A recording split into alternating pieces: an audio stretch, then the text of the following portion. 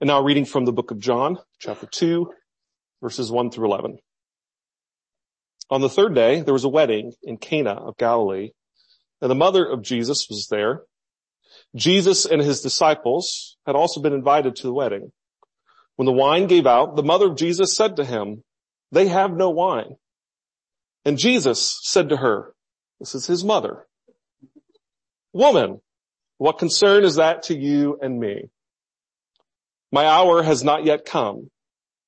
His mother said to the servants, "Do whatever he tells you."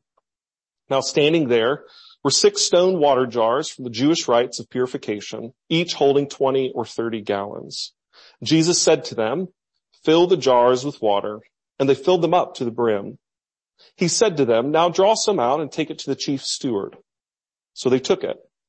When the steward tasted the water that had become wine and did not know where it came from, though the servants who had drawn the water knew, the steward called the bridegroom and said to him, "Everyone serves the good wine first, and then the inferior wine after the guests have become drunk.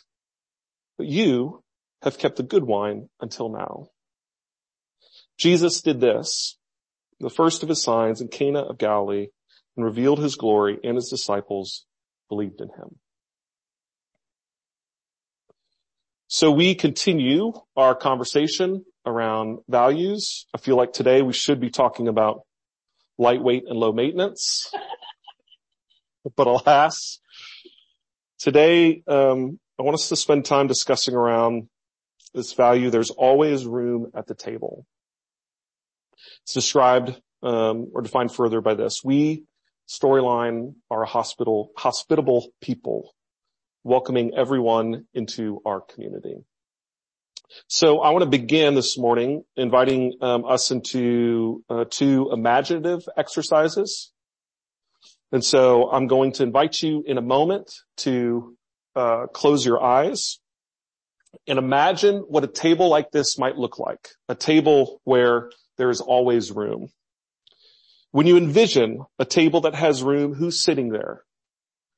What do the people look like? What does the table look like? What is distinctive about the room that the table sits in, right? There's no right or wrong answer here. We're going to use our imaginations to imagine what this might be like. So I'm going to invite you to close your eyes, take a few deep breaths, and center yourself. And when you hear the phrase, "There's always room at the table," what image comes to mind? What does the room look like? What does the table look like? Who is seated at that table? What are the sounds and the smells and the tastes that are there? I'll give you a few minutes to imagine that scenario.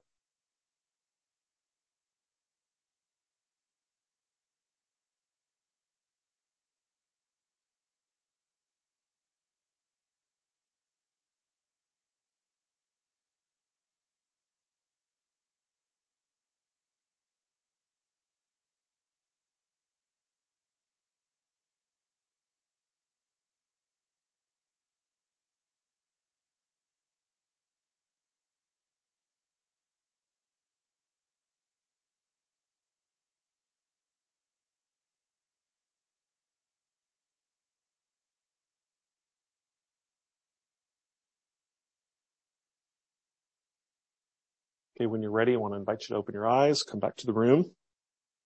I'm curious if a few people would be willing to share what they saw, what their imagination sort of led them to.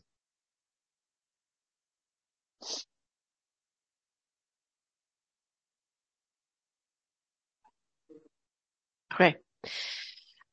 So we grew up with a round table. And one of the things I love about round tables is that you can always add more people in. So this, like this picture of a round table. And then there's this one video I saw on YouTube of this like expandable round table. So like you would like turn it and it like makes it so that it makes it bigger. So then I was thinking about like a table, you could do that and you could add more people and then you could do it again and then you could add more people and you could do it again and you could add more people. But I love the idea of a round table. You still get to see everybody and it was not like a head or a foot of the table. You just like, you're all there. And so that was the first thing. That's great. Thanks. She stole mine. I love the idea of the round table. This one is very difficult for me. I see people I hate there. Mm. And I don't mean people that generally society dislikes. I'm talking about people I hate there. People who need my forgiveness, who I refuse to give it to. I see Russian Federation soldiers who mutilate and kill people, who kill people I care about in Ukraine. I see people who are politically very unkind toward other people. I see people that have wounded me personally. And yet that's, I guess, what we are all called to, even though I don't want to be called to that. So I just you want to pray, Lord, help me want to be that way, because I'm not there yet. Thanks, Sarah. Anyone else want to share? Why am I passing it around? You guys can pass it around yourselves. Thank you, sir. Yeah, that's right. All are welcome to pass your own mic. Okay, so there was a round table too in my imagination. But the round table wasn't in like a churchy space. It was in like kind of a darker lit space. Like maybe it was a bar, but we cleared out the little tiny tables so that we could have our big round tables. And there was people who weren't like wearing church clothes, you know. There was people who wore whatever they wanted to wear, or, just people that were different than me, but also the same. And it was people that I feel like church people in general might be uncomfortable with. But we were laughing and, sharing food and drink. And there was just a lot of welcome. That's great. I can't help but think of the Gospel of Brandi Carlile and her song Crowded Table, and just this feeling.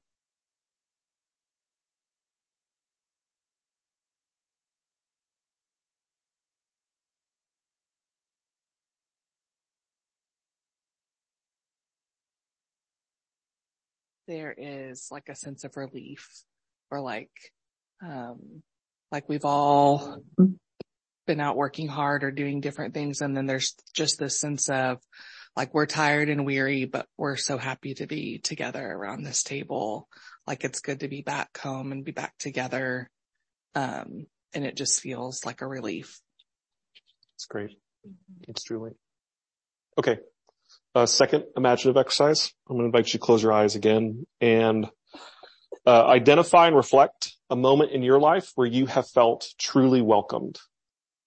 And I want, as best you can, to think of a particular situation, not just a season of life, but a context that it actually happened in.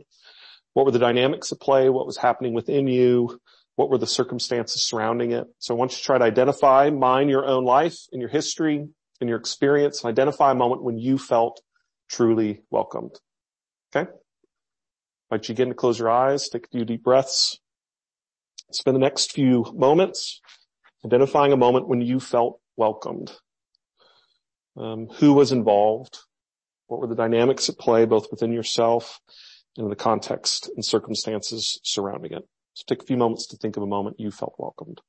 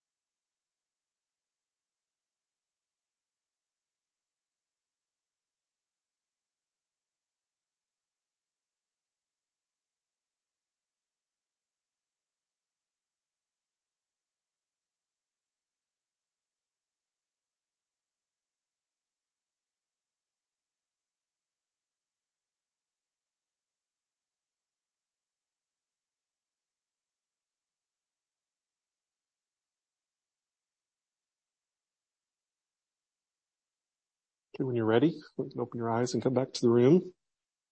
Curious if anyone's willing to share. All are welcome. No one is required.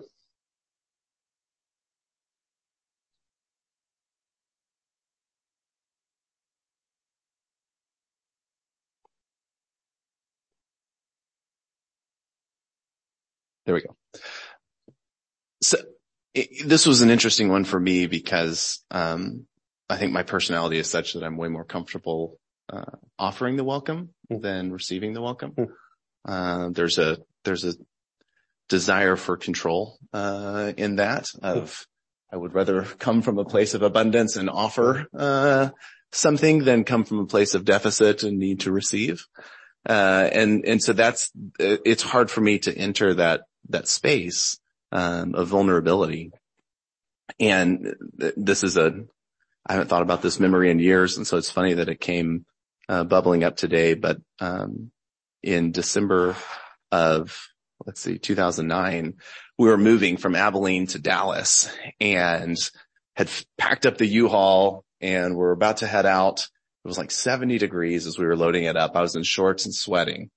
And overnight, the cold front came through and it snowed. An unbelievable, I don't even remember it was like the most snow we've ever gotten. It was Christmas Eve. The most snow we've ever gotten on Christmas Eve. And so we made it, to, I think, Ranger, Texas. That's right, because we couldn't make it down. So I drove this U-Haul. I had, my wife, Val, had a separate car. My sister was actually traveling with us and my mom. We were in 4 different cars, spread out. You know, this was 2009, so even like cell signal wasn't even what it is today and we couldn't connect. And it took us like, I think 7 hours to make it to Ranger, which is like an hour drive. You know, Ranger Hill, maybe. Big hill going up. Yeah, that's right. I mean, multiple times we were slip sliding over the highway and doubling back, and this road got closed and they detoured us around somewhere else. I mean, if we had known, we would have just stayed another couple days in Abilene. Right. But then we're out in the middle of it, you know, and so it's just as bad behind you as to go forward. And so, you know, just this, I remember we finally got, we pulled off the road and there was a Dairy Queen there and we parked behind it. And I remember the U-Haul that I was driving with all my worldly possessions in it skidded to a stop and just went into a snowbank. And I thought, well, I'm leaving that there for a while. And long story short, through some people at the Dairy Queen, we found our way over to I think it was the First Baptist Church of Ranger or somewhere back in there. And, on a table much like this one, people from the town had come and just brought, I think there was hot cocoa and coffee and just some snacks. There was an invitation to use the outlets on the wall to charge your phone or to lay down on a pew for a little while if you needed to. And, you know, it was one of those small towns in West Texas that I probably don't think about a lot. And if I really search myself, might have certain stereotypes of the people that live there. And so to find myself, you know, vulnerable and needing that hospitality and just getting to sit down at a folding table, with a styrofoam cup of hot chocolate and some snacks, that was welcome in that moment. Thanks, Miles. Well, here I am. Being the Christ figure in the situation, as always.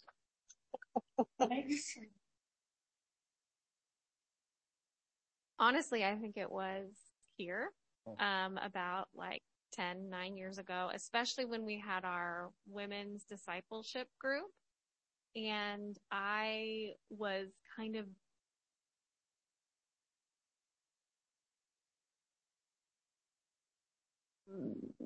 talk about things in ways, and just kind of y'all sat with me in that place and I needed that. And that was very, very welcoming to me because I did not feel welcomed at the church we had come from because questions were not welcome and, thinking about those things were not welcome. And I could hear with y'all, especially in that space. And so that was really, really, important to me. Thanks, Megan. Daryl?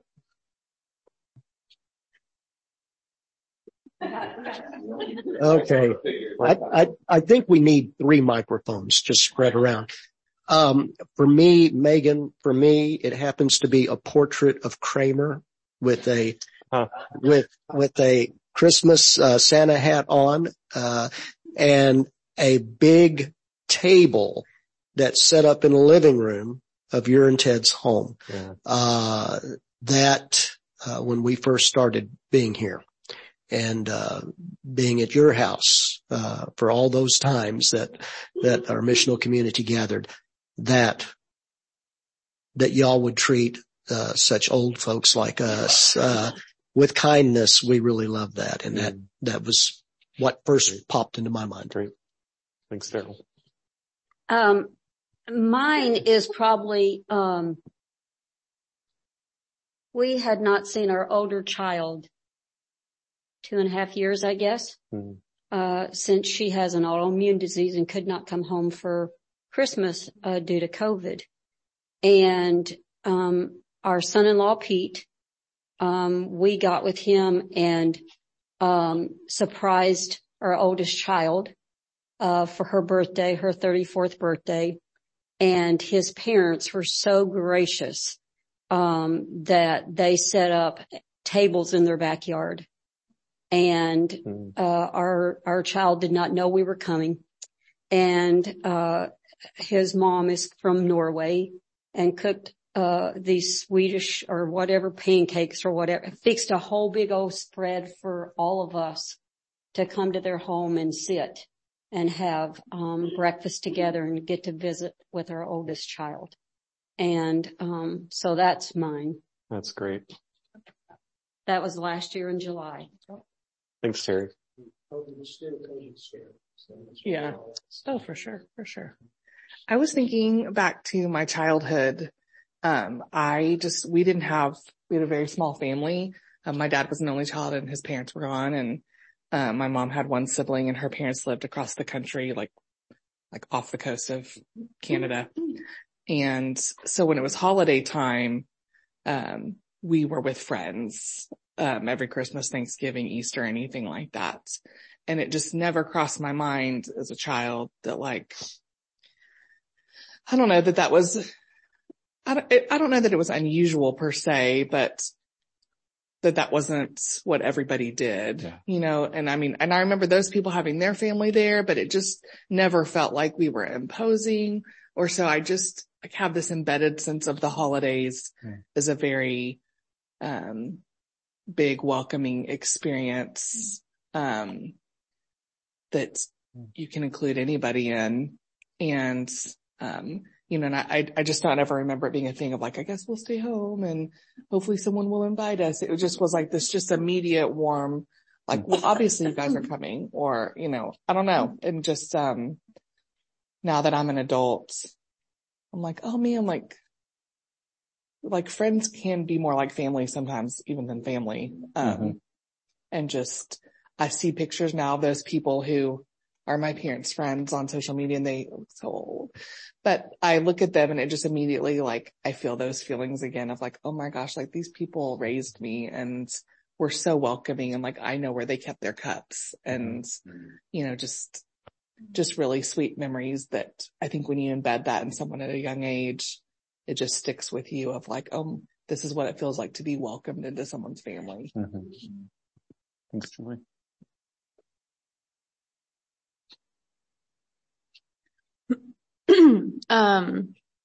So mine is also, here at Storyline.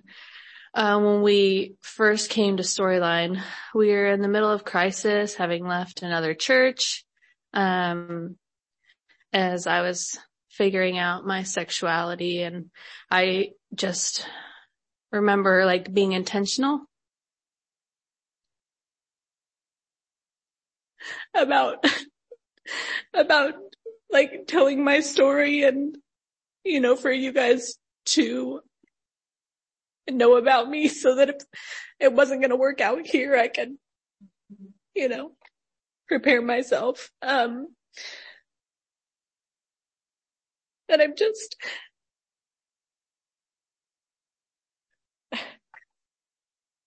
just been so thankful that I just get to be me, and I don't have to pretend or,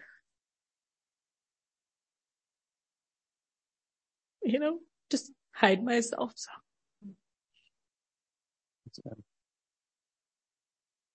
I feel very deeply grateful and privileged, knowing that I've felt and continue to feel welcome in ways that a lot of people don't have the opportunity. I mean, Jim just shared this community in this space, welcoming us out of our own church and religious trauma. I have a group of friends, went to grad school together, and every year since 2007, the four of us get together. We call it Brobatical. Barely won over Manfest. And we have a rhythm. We typically 4 days, 3 nights, and each of us takes a morning or an afternoon to sort of share where we've been the last year. And it's the thing that's distinctive to me, and sort of this notion of hospitality and welcome, is I don't ever feel the need that they're going to try to fix me. That I could be my honest, fullest self, which Jen will tell you isn't always pretty. And they're not frightened by it. I don't feel judged by it or shamed from it. And it is, and I'm fortunate to have spaces like that in a number of different areas in my life. Dr. Christine Pohl, who is a Christian ethicist at Asbury, wrote arguably the seminal work on hospitality in the Christian tradition. It's called Making Room, Recovering the Ancient Practice of Christian Hospitality. It's older, it's 1999, but it remains like the book that everyone goes to. And in it, she tries to sort of detangle the contemporary notions of hospitality that we've acquired and recapture what she sees in both the Hebrew scriptures and in the Christian tradition. And that is, hospitality is something different than our contemporary notion of the hospitality industry and hotels, where there is almost always a host and a guest, someone who's providing and someone who's receiving. Instead, Dr. Pohl argues that hospitality is always a two-way street, where in the space that's gathered, everyone gives, everyone receives. And she goes to biblical texts that point this out. One of the ones that folks often point to is Genesis 18, when 3 strangers come to Abraham and Sarah. And she points out that they both give and they both receive. The angels, that ends up to be God, receive the hospitality of Abraham, as he and Sarah provide food and shelter. And Abraham and Sarah receive the news that they're going to have children. And so she walks through all of scripture to point it out. The ways in which hospitality is the space where people can be fully themselves, which she draws from Henry Nouwen, and where everyone gives and everyone receives, where it becomes difficult to see who is actually the host and who is the guest. I think I've shared this story before in this space, but Jen and I had good friends in a previous life, and the wife had this deep sense that she had the gift of hospitality. And it was true whenever you were there with them. Your cup was always full, your plate was always full. But over time, we discovered she was very, very anxious. And so you couldn't actually sort of speak openly and honestly. Otherwise, conflict would come up and she would kind of shut it down. Even came to the point where there was the tension was happening between us, as I was pastor of the church we were part of, and they didn't like some of the direction the church was going.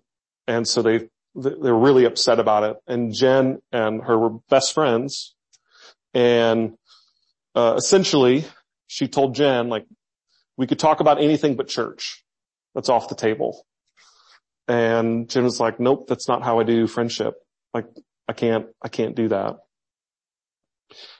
Paul, when she talks about hospitality, she not only researches it historically, but she also does practical research. So she works with communities that are seeking out to be welcoming. And one of the things she noticed is that communities that are best at welcoming others know who they are, so they have a clear sense of their identity and what they have to offer, who they are in the world, a sense of mission. And she also says that communities that are best at welcoming others commit to a few things. The first thing is promise making and promise keeping. And the second thing is truth telling. That communities that are welcome are trustworthy communities. And the only way to build trust, or one of the two primary ways you build trust, is by making promises and keeping those promises and telling the truth to one another. She says, we build trust by being true to our word, by holding on to one another, and by staying at the table long enough to understand the differences. So I'm curious, what do you think about this? This is a more difficult question. But what's your response to this notion of hospitality, or being a welcoming community, being connected to this notion of promise making, promise keeping, and truth telling? What do you notice about those connections?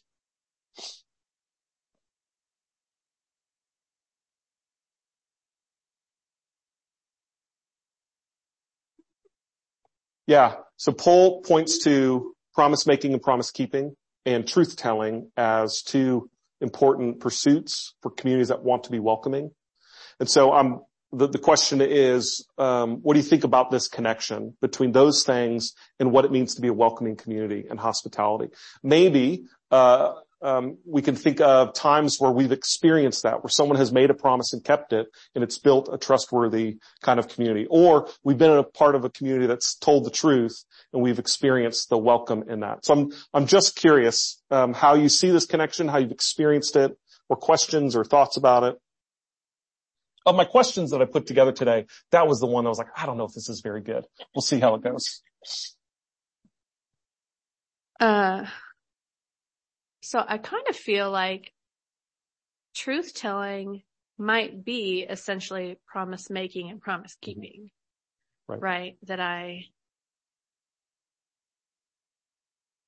don't know, like I promise to be fully who I know myself to be, and to present that fully to the people that I'm sharing life with. And I'm going to keep that promise by, continuing to say what I really feel or what I really think. Yeah. Great. Yeah. And so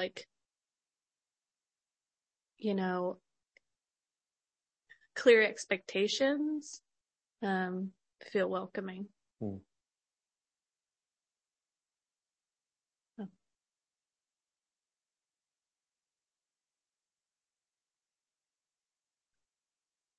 So, I don't like this question. Great. I told you it wasn't very good, so we can move on. And I don't like it because it's challenging to me. This is, for those of you that like the Enneagram, this is a very Enneagram 3 thing. And I've had to sit with this for a long time. Of one of the most authentic expressions of myself is a desire to match other people's energy to come alongside them to hear their story. To achieve that, is very meaningful to me. That's the healthy version. The unhealthy version is a fear of truth telling for fear of disrupting the relationship, and being inauthentic to myself, within that, and not realizing that I'm doing that. So being truthful in that sense is actually hard for me, even to be self-aware that I'm not being truthful. So this bridge of connection between promise making and promise keeping and truth telling, is one that I'm still exploring. Thanks, Miles.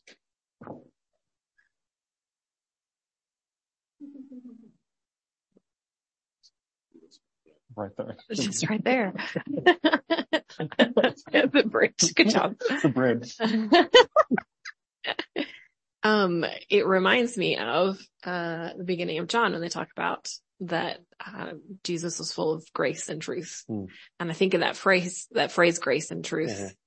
And how we so often, focus on the grace or focus on the truth.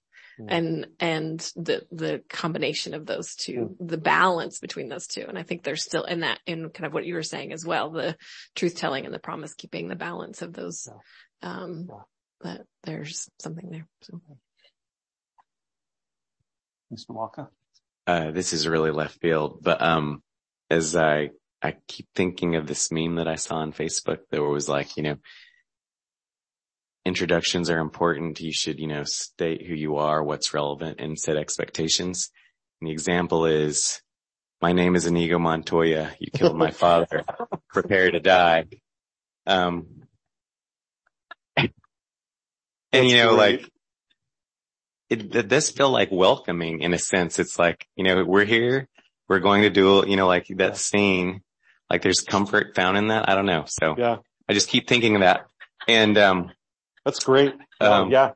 And then I just recently watched the Banshees of Inisherin. Has anyone seen that? Oh, brilliant. And so like at the end, so weird. Like like there's, try not to spoil things, but like, there's like this feud.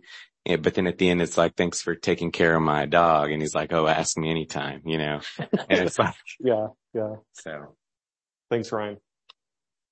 So that the Inigo Montoya, is actually a really helpful transition to my next point, because Paul talks about there are limitations to hospitality.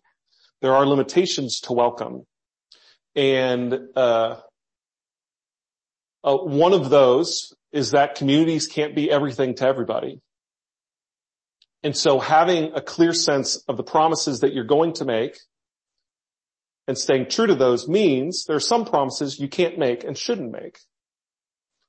There's also, Charles isn't here, so, or the other, lead person, Ted, but it makes me wonder, like, welcoming everyone into our community is neither possible or healthy, right? For example, one of the limitations, how is a community supposed to welcome someone who has been abused and at the same time welcome their abuser? I know of a church who, like us, has this posture, this value of welcoming everybody. And recently, where you have someone who experienced sexual harassment and abuse, and the abuser, and they're like, we want to find space for both of you to be here. It is, and others will agree, research points to it, it's the abuser who gets the space, because the victim is far more likely to say, I can't be in this space, even if forgiveness has happened, right? There's a limitation there. If a community has a clear sense of their identity, how might they welcome someone whose behavior violates that very identity? How does a community that is committed to telling the truth continue to stay welcoming to someone who does not, particularly when that dishonesty is harmful? So it feels a little bit odd for me to talk about we are a hospitable people. There's always room at the table. Everyone is welcome. While I'm also saying there are limitations to that. So I'm curious, what do you think about this tension? How have you experienced it? Do you agree with Paul? And I guess the argument I'm making, are there limitations to being a welcoming community? What are your thoughts, reflections on that? Julie has something to say quickly.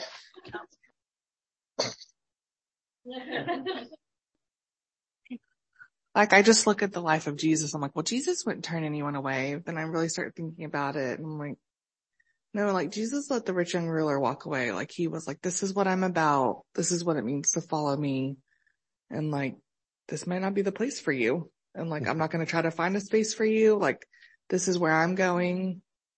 Like, you know, and let him walk away. And I just think, you know, it is very tempting, I think, in, I don't know if it's our culture or our locations to be like, we want to have something for everybody, or we want to, you know, like, I want to please everybody with what we're doing. And like, we can be about that so that people who are about that can come, but not so much about that people who aren't about that are like, you're so about that. You know what I mean? Like, I'm following. Okay. Yeah. And it's just hard. Like, I think you have to say, like, there's some people we're going to say, this is who we are and this is where we're going, and let them walk away and wish them well. Like, that's, I mean, obviously the rich young ruler needed to get his affairs in order, but not, you know, that's where the analogy ends. Thanks, Julie. Yeah, along with that, you know, like Jesus is way more with the vibes of the outcast and making friends with the people who are like, you know, don't talk to them, or don't, you know, unclean. And yeah, like he really wasn't welcoming to the hoity-toity church people who just felt like they knew the right things.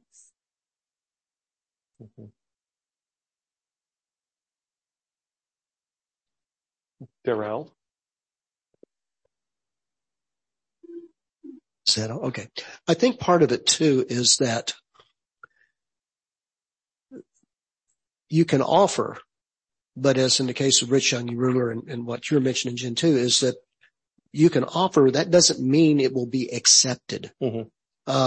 People will look at our identity and say, I want nothing to do with that identity. And that's where you don't go chasing after that. You don't go, hey, you know, please come back, please come back. No, you can't do that. You can't do that with everyone. But I do think there has to be some sort of posture of love and grace regardless. But yes, if you have someone coming in that's actually destroying what you are and who you are, you know, even Paul talks about that in 1 Corinthians 3, that anyone who destroys the temple of God, which all of us form together, then God will destroy that person. And however you want to interpret that, you know, a person that would destroy the community, they have to be allowed not to be there, I think. So it's a tough call. Yep. You know. Thanks, Darrell.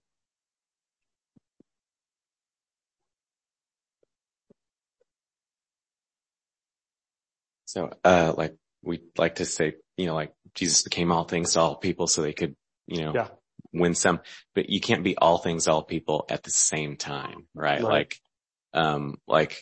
when you're like moving cross-culturally or counterculturally to engage with people or different cultures or whatever, right? Like you're actually shifting somewhat what you're about to highlight specific aspects of what you're about, right?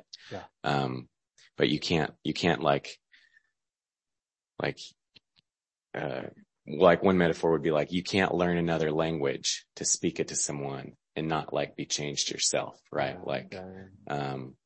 And it's actually impossible to maintain your mother tongue while you're doing that. Like you lose vocabulary whether you want to or not. So. Thanks, Ryan. Miles, did you raise your hand or no? I was. Let me see. I'll give you a minute. Wait. And go. And begin. I will keep it brief. I was just kind of laughing to myself a little bit when you said, and now let me give a list of the people that we shouldn't give welcome to at the table. Right.